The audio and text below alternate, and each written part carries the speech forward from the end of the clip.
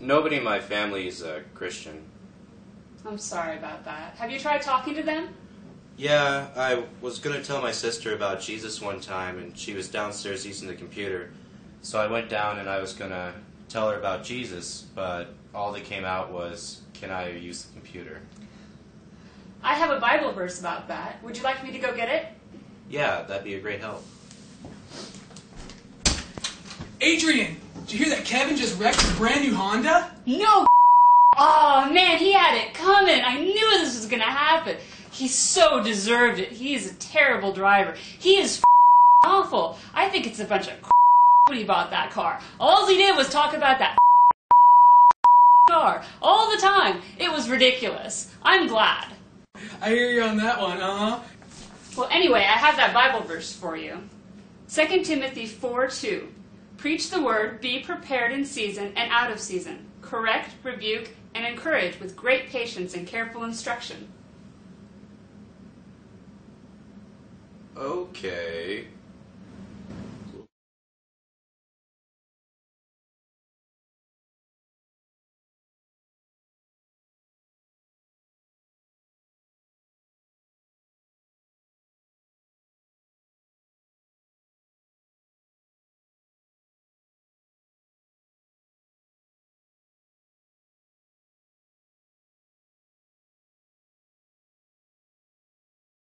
Amen. Hey, I already primed the pump, but you guys know the answer, hopefully.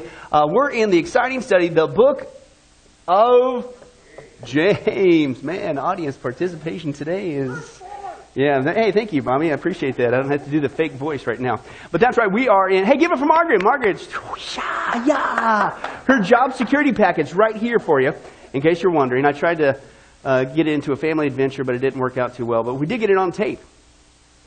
Yeah, anyway, I digress. We are in, once again, verse 2 and 3.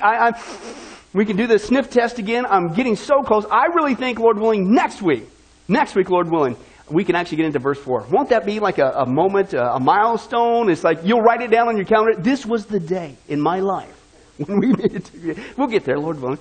Verse 2 and 3, let's go ahead and read it in the non-expanded Greek language. It says this, consider it what? Pure joy. Not just joy, pure joy, my brothers. Whenever you face trials of many kinds, keyword there, because you know that the testing of your faith develops perseverance. That's a great thing. And it's got to finish its work so that you may be what? Torn down, shredded apart. Oh, no, this is no good for me. No, mature, complete, not lacking anything. The Greek says, be constantly rejoicing. Consider it a matter of unadulterated joy without any mixture of sorrow whenever you fall into the midst of variegated trials which surround you. Well, how do you make it through that? Because you know experientially, gnosko, that the approving of your faith has been put to the test. It's been approved. That's the whole reason why you went through the test. And it produces a patience which bears up, does not lose heart or courage under trials. Now, again, as we saw, the purpose of the book of James was basically the whole theme is an acid test. The acid test is built upon the timing of the book. And the timing of the book is that the early church is who we're dealing with here. The early church, the first Christians, were finally getting out of Jerusalem. God had to use persecution to get them to do what he said to do in the first place. You're not just my witnesses in Jerusalem, but where? Judea, Samaria, to the ends of the world. Problem was they were stuck in Jerusalem. So God, we know historically and later in the book of Acts, that also that God caused a persecution to come, and they finally got out there. Now, so this is, the timing of the book is the first book of the New Testament. Even though it's not in the order that we read the New Testament, this is the first book in chronological order. And the importance of that is this is when these first Christians were finally going out into the world. So why does James have this acid test? Why did he build in this book under the inspiration of the Holy Spirit an acid test? Because the last thing, it's common sense, that God would want when his church is finally going out into the world, doing what they're supposed to do to be a witness to the world for Jesus Christ, is for the world to get a false impression of Jesus Christ, let alone a false gospel of Jesus Christ, right? Why does that happen? Because as it was then, so it is today. Did you know that the American church is flooded with people who don't know Jesus Christ as their Savior? Yeah, can you believe that, Bobby? What a revelation today. Phony baloney believers, And so the last thing that God would want was these people going out who aren't even Christians trying to share Christ. Same thing that's going on today, And so he puts forth this acid test, and the first test we've been on for quite some time, that's right. is the issue of trials. Okay, now the issue for the Christian, the true born again Christian, is the good news. Believe it or not, you can be joyful, constantly rejoicing in the Greek, in your trials. Constantly, if you're a true born again Christian. The Spirit of God really can give you that ability, as we've been taking a look in great detail. Now, the acid test for the non-Christian, okay, is how do you handle your trials? And if through your trials, you're going to church services, you're professing to know Jesus Christ. But if some trial comes along and you walk away from God and you say, that's it, I become an atheist, that's it, you get involved in the occult or some other false religion like Mormonism, what's the Bible say? You failed the test. 1 John 2 says the reason why they went out from us is because they never belonged to us. If they were true, if they belonged to us, they would have remained with us. But the fact that they left and became an atheist or became whatever shows that you were fake. You failed the test. God sent a trial to reveal what He already knows. Nobody fools Him. You weren't true. Oh yeah, you went to church services.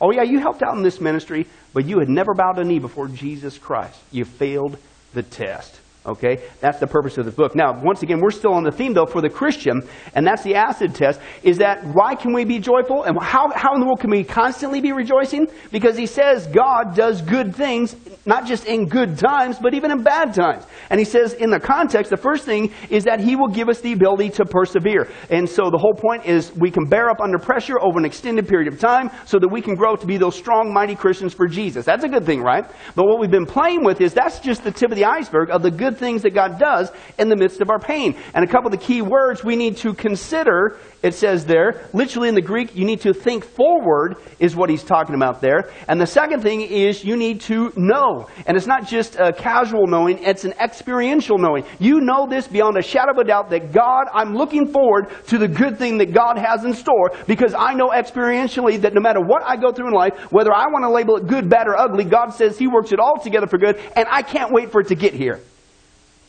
And then when you really truly have that Christian go into your brain, not just in the hard times, but it becomes a way of life. Guess what's the side effect of that? Life doesn't get you down. And you can have that joy. It's just we need to keep that mindset. And that's why I love just the one Greek word, consider, think forward. We have to constantly think forward. What is it? It's almost like expectation time. What is in that package for Christmas? Right? And you're tempted to do well, if I secretly take the tape right here while Mom and Dad's out and somehow put it back where they can't tell that it actually ripped out the package, okay? That I can find out, there's that, I can't wait. That's what God says. You need to have that attitude no matter what package of circumstances come your way. There really is something good in there. That is an amazing, wonderful truth in the Scripture. Okay? And when you do that and you live like that, you do have constant joy. Okay, as we saw before, James was not writing this to be constantly rejoicing, pure joy, no mixture of sorrow whatsoever when you face trials. It wasn't because he got hit in the head by a drive-by chariot accident and you just got to give him some credit. He wasn't thinking straight. This is true. And this is good news. Have you ever thought about this? Why would we resist this as Christians? Why would we balk at this truth in the Scripture? I mean, you would think we'd go, man, bring it on. This is awesome. Do you realize that we have divine permission from God that we not only do not have to worry, He said that, do not worry about your life. You just get busy seeking my kingdom, my righteousness, I'll take care of you. Oh, and then He also says, oh, by the way, don't be anxious about anything. All you got to do, if you got a concern, I love you, it's a relationship, communicate with me, pray, lay it at my feet. In the meantime, enjoy my peace. And here He says, oh, by the way, you don't have to sit there and wring your hands throughout life. You don't have to worry. You don't have to be anxious. You really can have true joy. We haven't even got to heaven yet. Have you guys noticed that, by the way? Yeah. But even before we get there, what a life we have in Christ. Isn't that amazing? Now, if we live that, can you imagine meeting somebody like that? What a witness that would be. Remember, what's the purpose? To go out in the world. Man, because you know what these early Christians were going to face as soon as they went out in the world?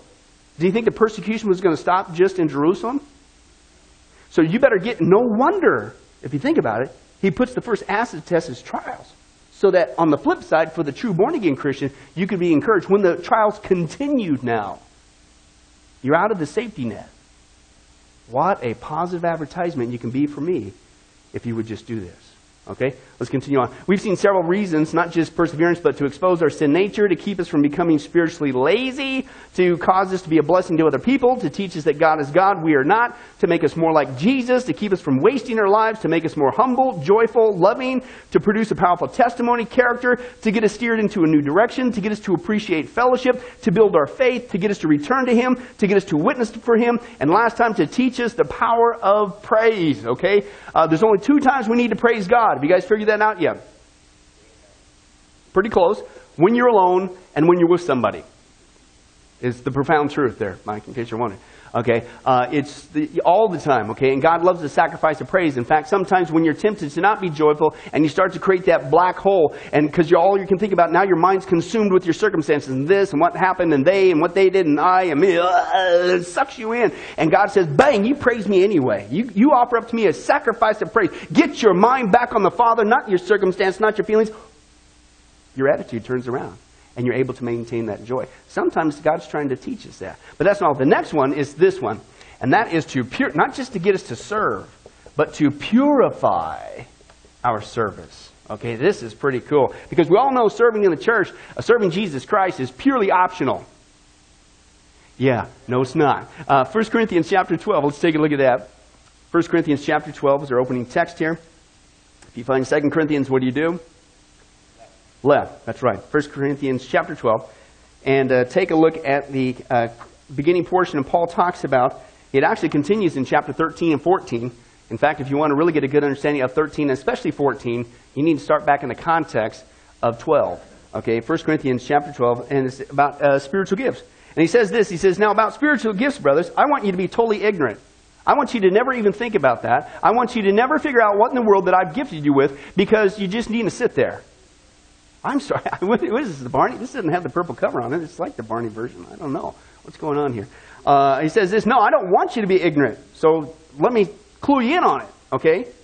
He says, you know that when you were pagans, somehow or other, you were influenced and led astray by mute idols. Good thing that never happens today. Okay, let's continue on. I'm going to Midland too early, Bobby. Therefore, I tell you that no one who is speaking by the Spirit of God says, Jesus be cursed. Excuse me? Holy Spirit, no, it's not going to happen. And no one can say Jesus is Lord except by the Holy Spirit. Okay? He says this. Now, here's the deal. Here's what I don't want you to be ignorant of. There are different kinds of gifts, but the same what? Same Spirit. There's different kinds of service, but the same what? Lord. There's different kinds of workings, but the same what? God. You notice that? Holy Spirit, the Lord Jesus, the Trinity right here, God the Father. Okay, who's the one that's given them? God. Okay, works in all of them. Now, to each one's given a manifestation of the Spirit for what? To sit there and collect dust. Or to say, here's my gift, but never use it. You know, put it under a bushel so nobody can see it. You want to preserve it. Make sure it doesn't get rust on it. No. Here's the whole purpose of why He didn't just save us. I love this. I say this all the time. Listen, we base our faith, and rightly so, on Ephesians 2, 8, and 9, that we are saved by grace through faith, not of works, lest anyone should boast, etc., blah, blah, blah, right? Read verse 10. He says, and He saved us to do good works, which He prepared in advance for us to do. And to do those good works, that means He's got an amazing, good, awesome plan for every single one of His Christians. He doesn't expect you to do it. He gives you supernatural gifts at the moment of salvation to do it. And when you want to do it, it's like, whoa, wow, this is good. I'm not only saved from hell, but now God has got me on some supernatural, awesome, eternally valuable mission to pull off for Him before I get there. But see, that's not really going to happen until you figure out what's the manifestation. What did He give me? It's not just doing stuff, Christian. I think that's why sometimes Christians start out serving Jesus Christ, but they stop serving Jesus Christ because they don't really get specific with it. They might be serving, but and that's good. It beats a sharp stick in the eye. Thank you for your help. Okay? Nobody seems to have the gift of nursery, though. Okay, but anyway, whatever. That's not a real gift, whatever. The service, though, is. Hello. Okay. But anyway, but if you're not doing the thing that God has specifically, sovereignly saved you for, supernaturally, then sometimes it just goes by the wayside because you're running in your own strength. You're not doing it by His supernatural power. I believe that one of the gifts that God gave me was the gift of teaching. I love to teach. I think about teaching. My brain's on teaching. It's hard to even shut the thing off. I'm always researching. I love this thing. That wasn't there before I got saved. Okay? Do you think I ever wanted to speak in front of... Are you kidding me? This is from God. This ain't me. This is, wow, look at that natural talent that he had growing up in the middle of nowhere in Kansas. He must have practiced on the buffalo. No, I never wanted to be in front of people. Are you kidding me? Right? But that's all I can think of, right? But if all of a sudden I was doing some other area of service in the church, but that really wasn't the gift, it doesn't make that bad. At least my intentions were good, but I'm just barking up the wrong tree. Okay? It's not just serving. You need to get strategic in what did God call me to do. And this is what Paul says. I don't want you to be ignorant. They all come from God, but then he starts to break it down. Here's what he says. Now, to each one, a manifestation is given by the Spirit for the common good, okay? To the message, to one, there's given through the Spirit the message of wisdom. To another, the message of knowledge by means of the same Spirit. To another, faith by the same Spirit. To another, gifts of healing by that one Spirit. To another, miraculous powers. To another, prophecy. To another, distinguishing between spirits. To another, speaking in different kind of languages. And to still another, the interpretation of those languages. And all these are the work of one and the same Spirit. It all comes from God. And He gives them to each one just as what? Who determines what gift you get? You know what I'm going to do? I'm going to pray 15,000 years. I'm going to weep. I'm going to... Well, whatever. If that's not the gift that God wants you to have, you ain't getting it. He's the one that determines what you get. The point is, figure out which one He's given you. And then get busy doing it. Okay, that's the open-air context. We see, the Bible to me is very clear, folks. God, here's the great news. He doesn't just save us to sit around on our blessed insurance because we got our fire insurance, and then, woo, we make it to heaven. This, to me, is awesome news. Do you guys remember how vain it was before you were saved? The vanity of vanities of life? Really, this is what life's all about? You go to school to get an education, to get a good job. A good job is one that's defined as earning a lot of money. And when you earn a lot of money, that means you can now buy a bunch of things you don't need to impress people you don't know who in the end don't care. Maybe along the way, get married, have some kids, and die. Ooh, life is awesome. Now, is there anything wrong with having a job? No. Is there anything wrong with getting married God's way? Children? No, they're a blessing from God. Anything wrong with being responsible with all those? No, of course not. But can I tell you something? There's something greater to live for than just that. Okay? It's being, number one, make sure that you're born again, you're heading to heaven. Number two, God gives you something to do, Christian. Every single Christian, God has an absolutely fantastic plan that by His Spirit and the giftedness He's given you will stand, listen, for all eternity. All the things that we accumulate here on earth, boom, burned up. Only that which you do for Jesus Christ will last forever and ever and ever and ever and ever. And so if we are wise, then we get busy figuring out what we spend the majority of our time with, that which lasts forever, because everything else just goes away. Right? This to me is a privilege. Service. We should. To me, it's a strange concept that we would even have to even preach on this, that for Christians to serve. I remember when I first got saved, it was 9 weeks after I got saved, and somebody came to me, because this is all brand new. I thought, well, that's church stuff. That's what those church people get to do. I'm just glad to be here and learn. And then somebody approached me and asked, hey, would you like to help out with the youth? I feel like I was born again, which you can't, but it was such a spiritual, what? This just keeps getting better. You mean I get to do something to say, thank you, Jesus, for saving me from hell? Because that's what serving is. You're grateful for what He's done. You shouldn't have to have your arms twisted, your teeth pulled, all right, I'll do it. Okay? But sometimes we come with that attitude. And that attitude is very detrimental, so guess what? That needs to be purified. Okay? Because the issue is this. Listen, we not only have the privilege to serve God, did you know that we have the privilege to earn something that's called a crown? Okay? The Bible actually talks about 5 different crowns in the Scripture very quickly. The first one's the incorruptible crown, or the victor's crown. The second one's the crown of life, or the martyr's crown. The third one's the crown of glory, the shepherd or the elder's crown. The fourth one is the crown of righteousness. Listen, you can get a crown. You can earn a crown for Jesus. Listen, this one comes if you just long for Jesus. Now, come on. Every Christian should be able to at least get that one, right? I mean, all you got to do is be excited about His return. But what do we see in the church today?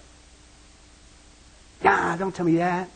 Gloom and doom. Isn't that the phrase in the church today? Gloom and doom. Don't talk about this world's going to blow up. Don't mention the 7-year tribulation. Don't talk about God's wrath. Don't tell me about these signs the planet's about ready to usher into the Antichrist kingdom. Gloom and, excuse me, I want to get a crown. And if you love somebody, aren't you excited that you haven't seen them for years? Maybe, or just a lot of military folks. Your spouse has been out on leave, taking a tour. They've been gone for 9 months. And they're coming home. And you start to see the signs. You got the telegram, you got the letter in the mail, you got the phone call. They're at the airport, and the closer they get, what's your attitude? Oh, no.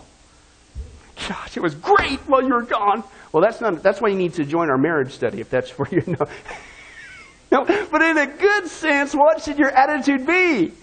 Yahoo! Well, folks, guess what? Jesus Christ, our Lord and Savior, the Lord of Lords, the King of Kings, the Master of the universe, the one who has saved us and rescued us from hell, He is getting ready to come back. Isn't that exciting? You get a crown just for that. Which to me is a natural response if you love Him. And I'm convinced over years in ministry and as being a Christian, the reason why Christians don't want to hear that news is because they say that they love Him. And they need to be taught 1 John 2, I believe, that says, do not love this world nor the things of this world. Because if you do, the love of the Father's not in you. You started out loving Jesus, but you lost your first love, and you really love this planet, this garbage can, compared to what He's bringing us. Okay, let's continue on. So there's also the crown of rejoicing, the soul winner's crown. If God uses you to lead others to Christ, you get a crown for that. Now here's the point. Open your Bibles to Revelation chapter 4, because we need to see, all right, what do we get to do with these crowns? Revelation chapter 4. Okay. Because we all know that when we get to heaven, me and Bobby are going to, obviously it's going to be a great time, right, bro? We're going to be rejoicing. But all of a sudden, he and I, we're probably, unfortunately, at least at the rate it's going, we're going to get into a big fight because Bobby's going to be standing around, hey, my crown's bigger than your crown. Hey, my crown's bigger than yours. I got 5, you got 2, you're a lame-o, and you were a pastor, right? And we're going at it, man. I can see it coming, Bobby, so just be careful. No, that's not the issue, and that's what some people say. Well, crowns, what are you talking about, crowns? The Bible says, hey, we got the privilege of laying those at the feet of Jesus. Revelation chapter 4, verse 9 says this, whenever the living creatures give glory and honor and thanks to Him who sits on the throne, who lives forever and ever, the 24 elders fall down before Him who sits on the throne, and they worship Him forever and ever, and they what? They lay their crowns before the throne and they say, whoo, you, God, you're worthy, our Lord and God, to receive glory and honor and power, for you created all things, and by your will they were created and have their being. Hey, we don't take credit for these crowns, even the ability to earn a crown, to have the privilege to lay at the feet of Jesus Christ. That still came from Him. So it's not just a privilege to serve Him. Don't you want to be there one day and say, Jesus, I'm not just saying this with my mouth. Thank you so much for rescuing me from eternal damnation and hell. Thank you that while I was still a sinner, I was still ungodly, and I was your enemy. You died for me and rescued me from hell. But I'm not just saying I love you. Here's the proof. This short little wisp of a vapor of a time that I had here on earth, I got locked into what you saved me for.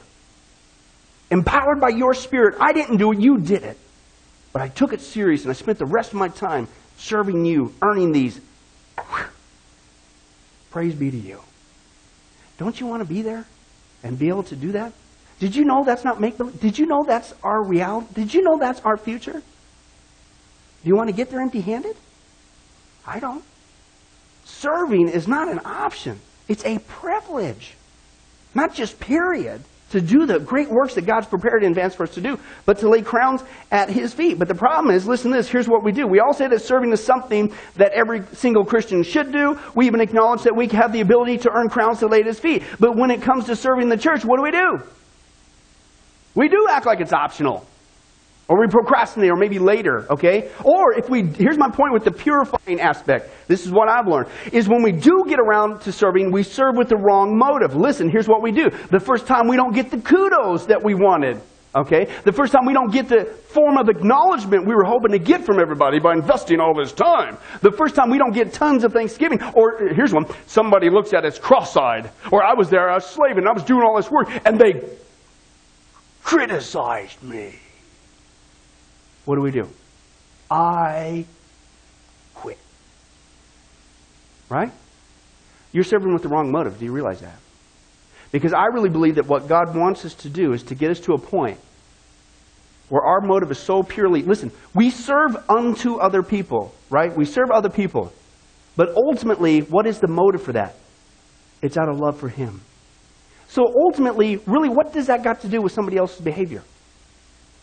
If you're really doing it out of love for Him, God's not condoning rotten behavior. But how should that affect my service for Him? Why should that get me to stop serving Jesus Christ? That's the trick, isn't it? You get to the point where, listen, I don't care what you say. I don't care what you do. Hey, by the way, God will take care of you. He's not condoning if you're doing something bad and trying to tear somebody down who's serving Jesus Christ. Out of love for Him, He'll take care of him. We'll get to that if we can get to the second point. Okay, but listen, I don't care what you do. Nothing is going to rob me of the blessing of laying crowns at my Lord's feet. Nobody, not even you. I refuse to stop serving Him. That only comes when you're really truly serving Him. See, because here's the deal. Maybe we are serving for those kudos. Maybe we are doing it because in the beginning, everybody really appreciated it and let us know. And that's really what our motive became. But then when that stops, or you get the contrary to that, do you keep plowing away? Who cares? I'm doing this for Jesus. Let's take a little test. I love this test. You see, if your motive is ultimately your service for Jesus, you got a choice. It's either going to end up being a job or it's going to be a ministry. And I think if you ask yourself these questions, you'll find out what you're doing and why you're doing what you're doing. And if it's a job, you're in a heap of trouble. Okay? If you do it because no one else will, it's a job. If you're doing it to serve Jesus, it's a ministry. If you do it just enough to get by, it's a job. If you do it to the best of your ability, it's a ministry. If you quit because somebody criticized you, it was a job. If you keep on serving, it's a ministry. If you quit because nobody praised you, it was a job. If you do it because it needs to be done, it's a ministry. If your concern is just success, it's a job. If your concern is faithfulness to Jesus Christ, it's a ministry. Listen, it's hard to get excited about a job. But it's almost impossible not to get excited about a ministry. And he says this, he says, average churches are made up of many people doing many jobs. But listen, great churches are made up of many people who are involved in ministry. Involved in ministry. People may say, well done when you do your job. Okay, but the Lord will say, well done, thou good and faithful servant, when you complete your ministry. Isn't that what we all want to hear? Right? We'll sing songs about that. We'll pray about that. Yes, I want to hear from Jesus. Well done, thou good and faithful pew sitter. What was the word? Oh, I know. Sorry. Well done, thou good and faithful sideline complainers. Sit there and tell everybody else how you should do it better.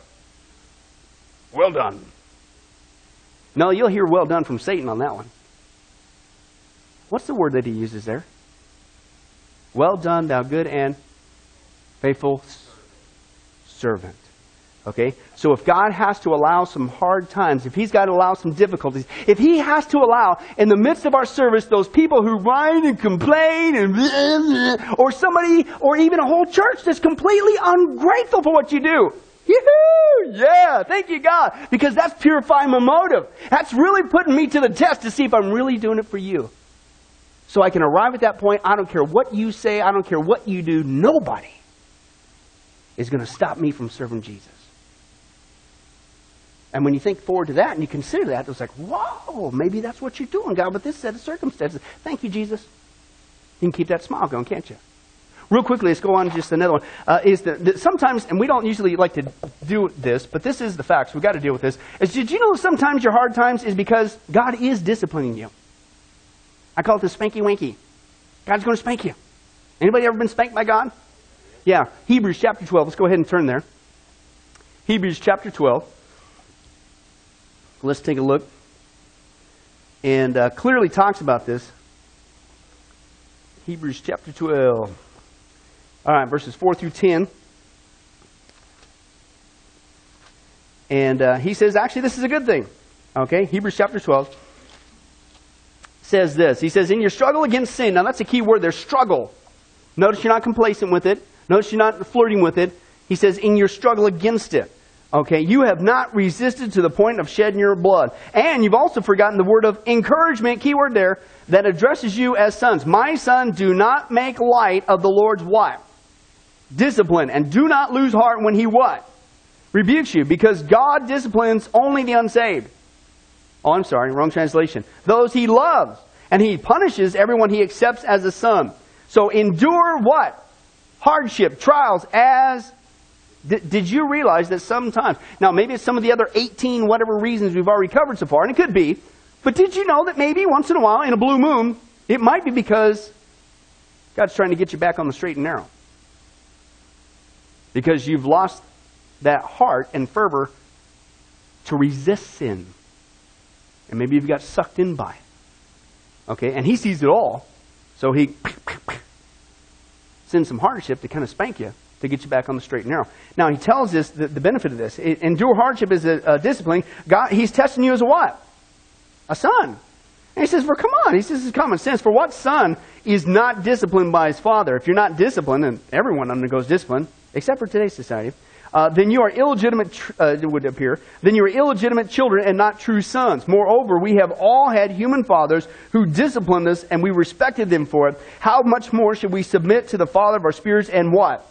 Live. Our fathers disciplined us for a little while as they thought best, but God disciplines us for our good, that we may share in his what?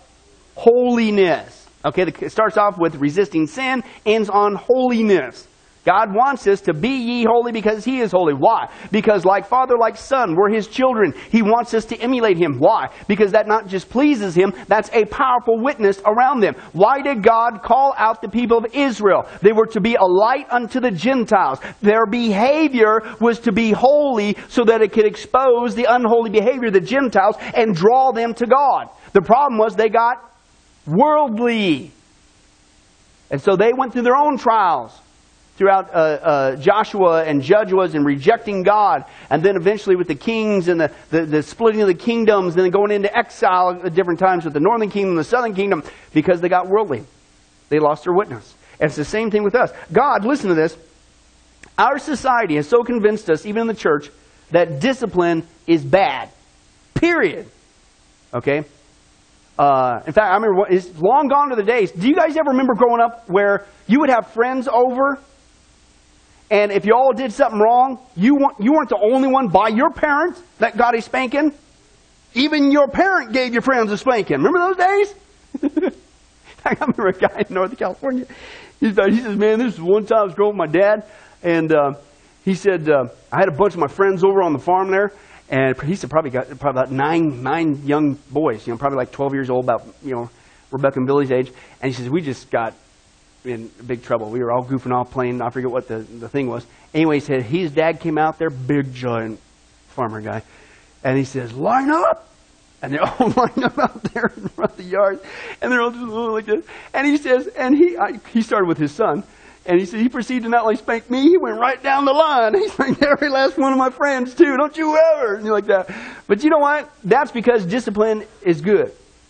Right? You get out of line, sometimes you do need a spanking, right? Society has convinced us that all discipline is bad, which is, first of all, ludicrous. If my son is out in the street and I see a car coming and I yell at him, get out of the street, he doesn't listen, so I get him and pull him back in the street, and I say, what are you doing? And he's got this, yeah, I can do it. Am I being a horrible parent? No, it's because I what? Love him. In fact, would it be loving for me to say, well, I can't interfere with his upbringing. He needs to find his own path. That would be the end of his path, right? But society is convinced, listen, not just society that discipline's bad, but even in the church. I've dealt this years of ministry. In fact, one of the things I think is most lacking in the church is discipline in the church. And we don't even do it God's way. We don't resort to discipline God's way. We resort to politics. Well, you know what? The Bible says, Matthew 18, that if I'm at odds with my brother or sister, then I need to go to them. Step one. Okay, but if I don't reconcile, then I go bring a neutral person, truly neutral. Don't just grab somebody that's on your side, but to act as a mediator, and then we go and work towards discipline. Then, and only then, if it still doesn't work after that, then bring it to the church leadership, and it will be dealt with. Because God's all about reconciliation. He's all about us being in unity. But sometimes we do some stinky things to each other as Christians, okay? And so God is about discipline to bring about the appropriate, healthy response. Holiness, unity, etc., right? It's a good thing. Not anymore. Right? And in fact, oftentimes, if you do administer church, it's so backwards today. If you do administer discipline in the church, okay, then you're actually the bad guy. What? And you're just doing it right? And so sometimes God will allow circumstances to come along because discipline is not bad. What's the word that he used there? If he loves you, he's going to spank you. And sometimes he'll do it through circumstances, but in the Christian setting, sometimes he'll do it through his leadership or a fellow brother in Christ who comes and rebukes you in love. I mean, if you're doing something that's really going to harm your walk with Jesus Christ and you're just flat out in denial, or if your behavior is hurting other people around you, even in a church setting, wouldn't you think that at least one of your friends who loved you enough would come up to you in love and say, stop? Would they really be a friend if they sat there and said nothing? No. Discipline is not bad, okay? And so sometimes God does that. He gets us, we're going down a path. We're not resisting sin. We're heading somewhere unholy. And so God will give us a spanking. Real quick, I'm going to give you a couple things that God deals with that we kind of downplay even today. Israel whined and complained about God's provision. Okay, this is Numbers chapter 11. I'm just going to have to read it for you as opposed to turn. It says, and again the Israelites started wailing. Now the context is there. God already disciplined them because they were whining and complaining, so he sent a fire and destroyed a bunch of them. And then right after that, they started doing it again. They started wailing, saying, if only we had meat to eat. We remember the fish we ate in Egypt at no cost, and the cucumbers and the melons and the leeks and the onions and the garlic. That's some serious breath. But now we have lost our appetite. We never see nothing but this manna stuff. And then so God says, tell the people, man, I love hearing that kind of attitude from my kids. I'm so pleased with you guys. I mean, because as parents, we all know when we bust our backs for our kids and we sacrifice for our kids and they just keep coming up to us and they whine and complain what to eat, and you go to the store, you're just trying to get a couple things. They're on the ground going, I want to have this. We're going, oh, I love you. I'm so proud of you. I'm so glad I brought you out in public today. Yeah. Do you think God likes hearing that from his kids? No. Listen, he says, tell the people, the Lord heard you when you wailed. If only we had meat to eat, we were better off in Egypt. Think about that comment. We were better off when we were back in bondage and slavery. The very thing that God out of mercy intervened and saved them from. Whoa. That'd almost be like a kid saying to his parent, I wish you weren't my parent. Wow. Now the Lord will give you meat and you're going to eat it.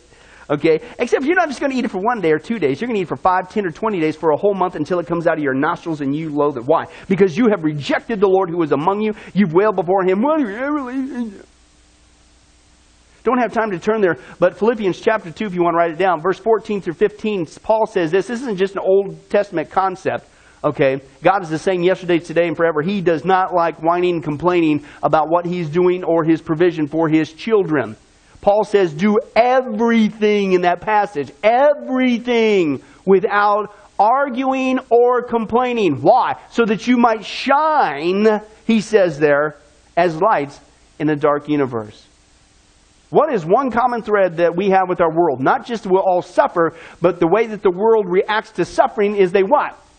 Constantly rejoice, like we says here? No. Whine and complain. Why is this? Or why is my boss that? Or how come I have to do this? Or how and Christian, we're never to do that. We're to be grateful for what God has done, not whine and complain, so that what? We shine. We don't whine, we shine. Why? Because that's like somebody in a dark room flipping on a flashlight.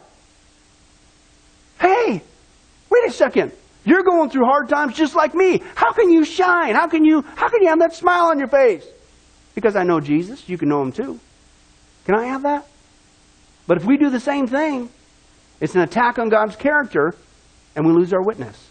Do everything without arguing or complaining. Another one is this, and this was just the very next chapter. You would think after that, 2 spankings in a row, they'd learned their lesson. No. Numbers chapter 12, Miriam and Aaron complained about the leadership. Well, how come Moses just gets to do it? I mean, that ain't right. I can do it too. And what happened to Miriam, if you recall? Boom! She got struck by God with leprosy. Don't whine and complain. Okay? Korah, and this is 4 chapters later. Korah and the others wanted to usurp the leadership that God put in place. Okay? Numbers chapter 16. What happened there? Well, that ain't right. We can do it better. Look at this guy. I don't like where he's going. I don't like his direction. He don't know what he's doing. I can do this. What happened to them?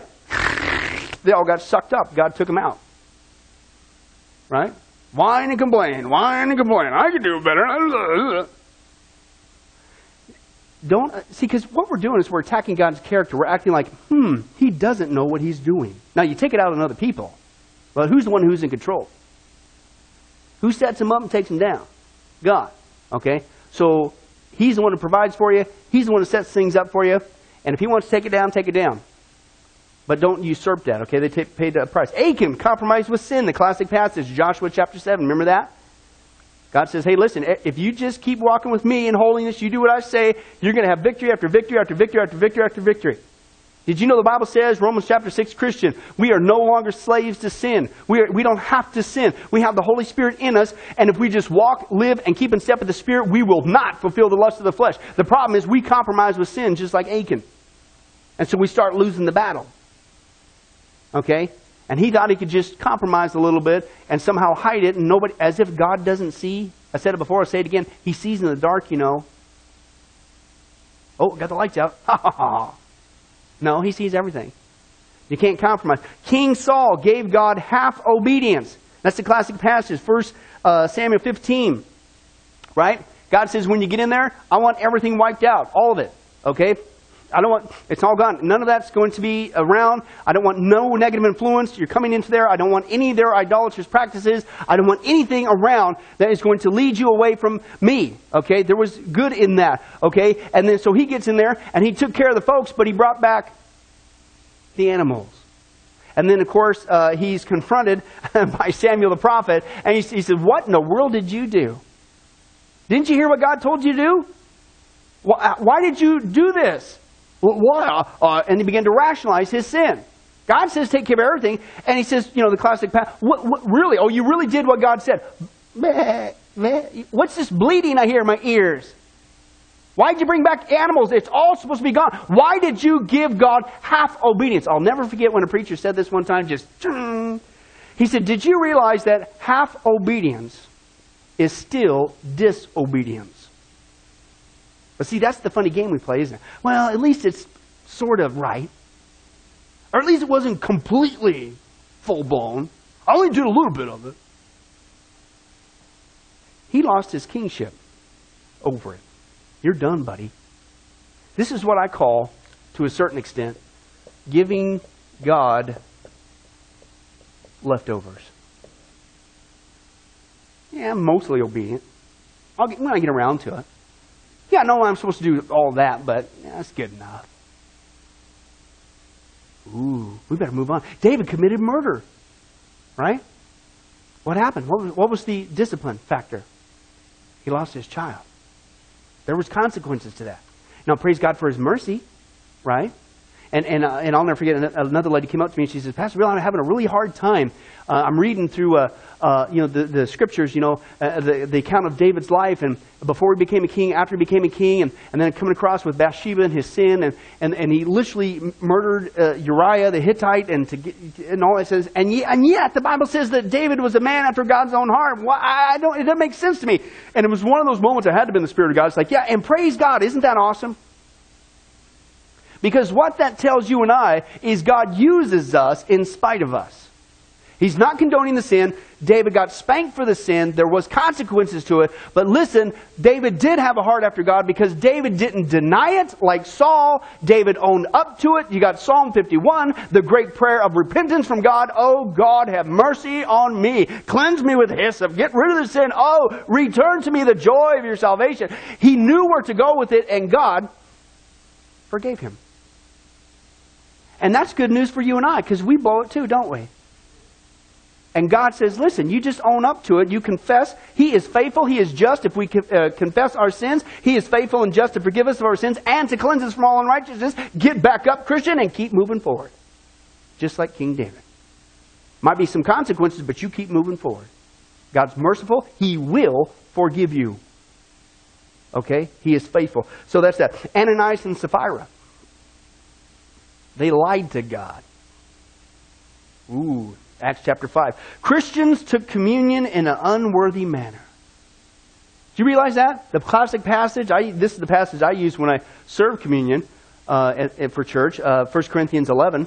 Okay, and it talks about in the following directives, listen to what Paul says there. He says, I have no praise for you. Can you imagine the Apostle Paul coming to your church, coming to this church, coming to Sunrise, okay? And then the first thing he says out of his mouth, hey guys, good to see you. Glad I'm here, but let me just get started right off the bat. I have no praise for you. Ouch. That's what he said to these guys. Okay, so the context here is he's addressing, once again, inappropriate behavior. He says, for your meetings do more harm than good. Wow. In the first place, I hear that when you come together as a church, there's divisions among you, and to some extent, I believe it. He says, listen, when you come together, it's not the Lord's Supper you eat. You're supposed to be doing this in remembrance of what Jesus Christ has done, but that's not what you're doing.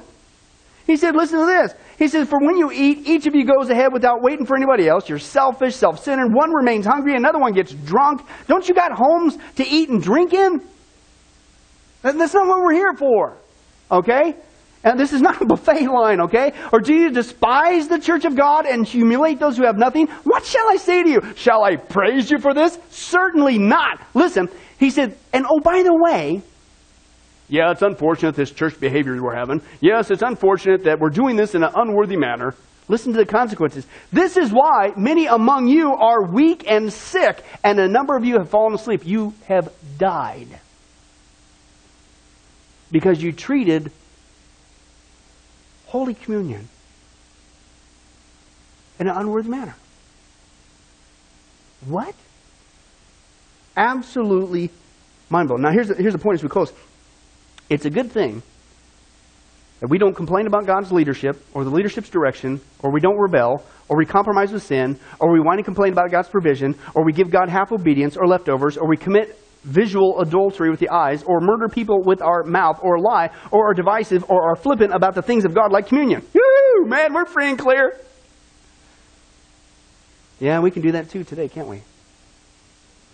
And though I think there's a reactionary movement of the church to go into the other end of the spectrum, because I remember hearing this when I first got saved. That's apparently, this is the way it was. I got saved in 93, okay? But, you know, coming out of the 70s and early 80s, there was this shepherd movement, is what I was told, whatever. And it was just like the pastors were all just these authoritarian guys and just do this and submit, and you have to do it. And you couldn't even put on your pair of socks without having the pastor telling you what to do. And that the church was dealing with that, which is, if that really was the case, yeah, you're overboard. Okay? And that people were just afraid and whatever, and people say, the hell and damnation, and blah, blah, blah. And well, to me, in my opinion, the church has gone way over to the other end of the spectrum. And now God has become this cosmic grandfather in the sky who he just wants to give his kids fluffy candy. Would you like to go to Disneyland this week? What would you like to do? You wouldn't hurt a flea. Well, did you know that God is called not our grandfather, he's our father. Grandfathers kind of do that with their grandkids, right? Yes, we all know. Fathers have the responsibility of what? Raising them. And if your kids get out of line, you got to spank them. God is not our grandfather, he is our father, okay? And we need to realize that sometimes when we get out of line, sometimes when we do the same thing we read in the scriptures and whine and complain and rebel and compromise, because God loves us and because we are his children, just like an earthly relationship, so it is in our Heavenly Father's relationship, a spiritual relationship. Listen, he loves us enough to not let us go too far. And if it takes some hardship, a spanking to get you back on track, which is for our good, it gets us out of the streets of life and the oncoming traffic, praise God for that. Aren't you glad that God doesn't leave us to ourselves? He's more concerned about our character than he is about our comfort. And if our character starts to go into a ditch, he loves us enough to get us back on track. Amen? Sometimes that's what he's doing, and when you realize that, smile. But that's right. Lord willing, be here next week, or be severely square, because I think it's verse 4 time. Yeah. Well, hi, this is Pastor Billy Crone of Sunrise Baptist Church, and I hope you enjoyed today's study. But before you go, let me ask you one final question. Are you sure that if you were to die today, that you go to heaven and not hell? Before you answer that, let me share a couple things with you.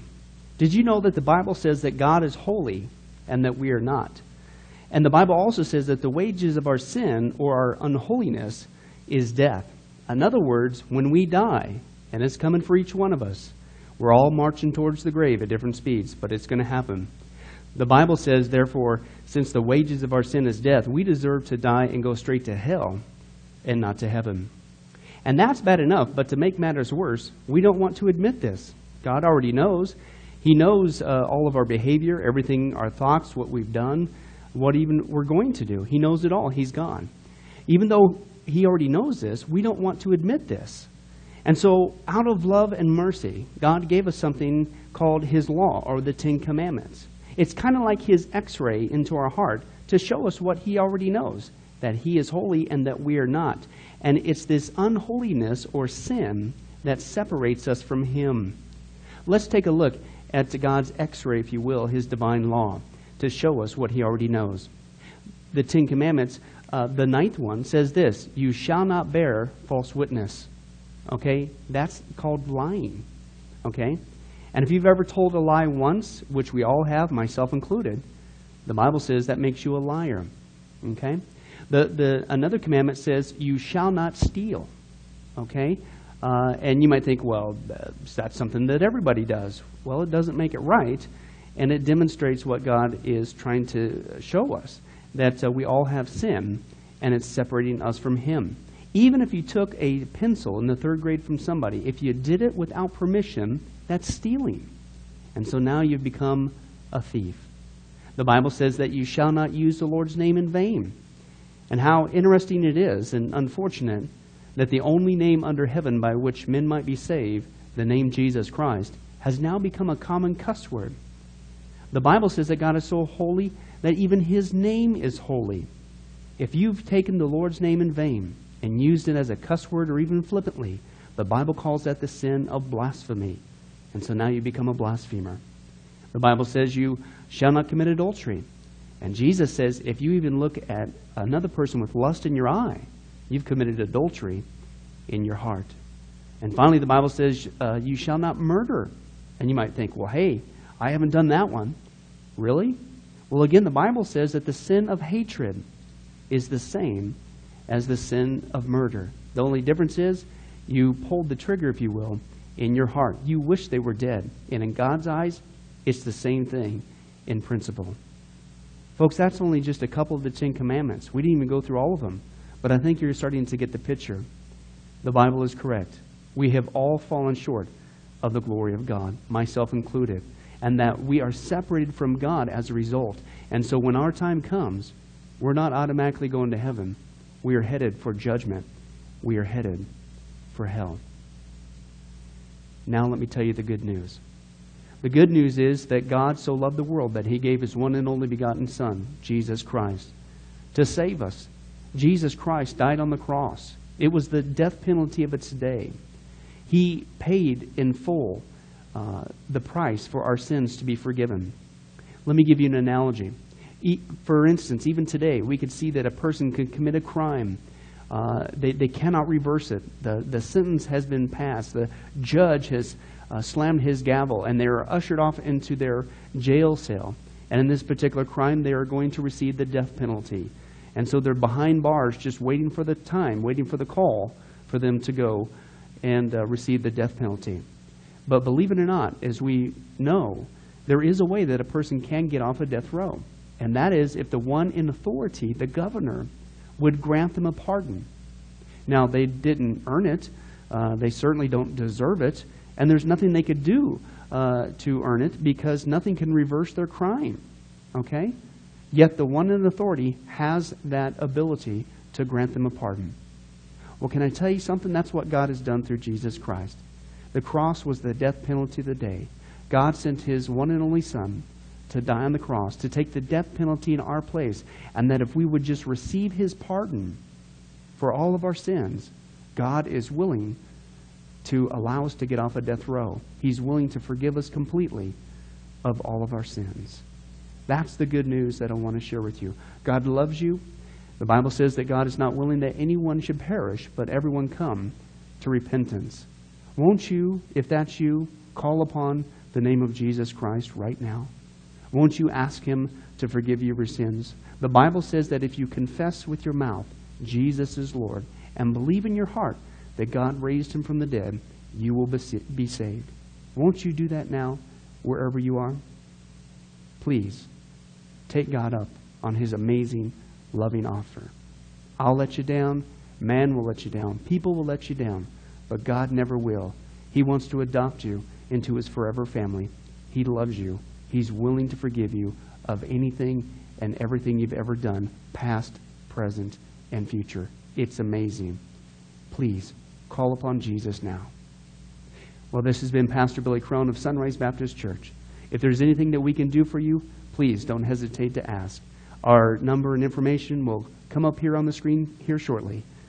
And remember, I hope to see you in heaven. God bless.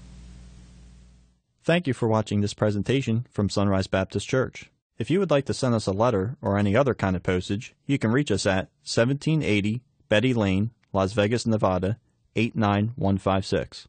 For more information, you can give us a call at 702-452-8599 or email us at bcrone@getalifemedia.com, or you can visit our website at www.getalifemedia.com. Billy Crone and this ministry can also be found on Facebook and Twitter. Join us for services at www.sunriselv.com.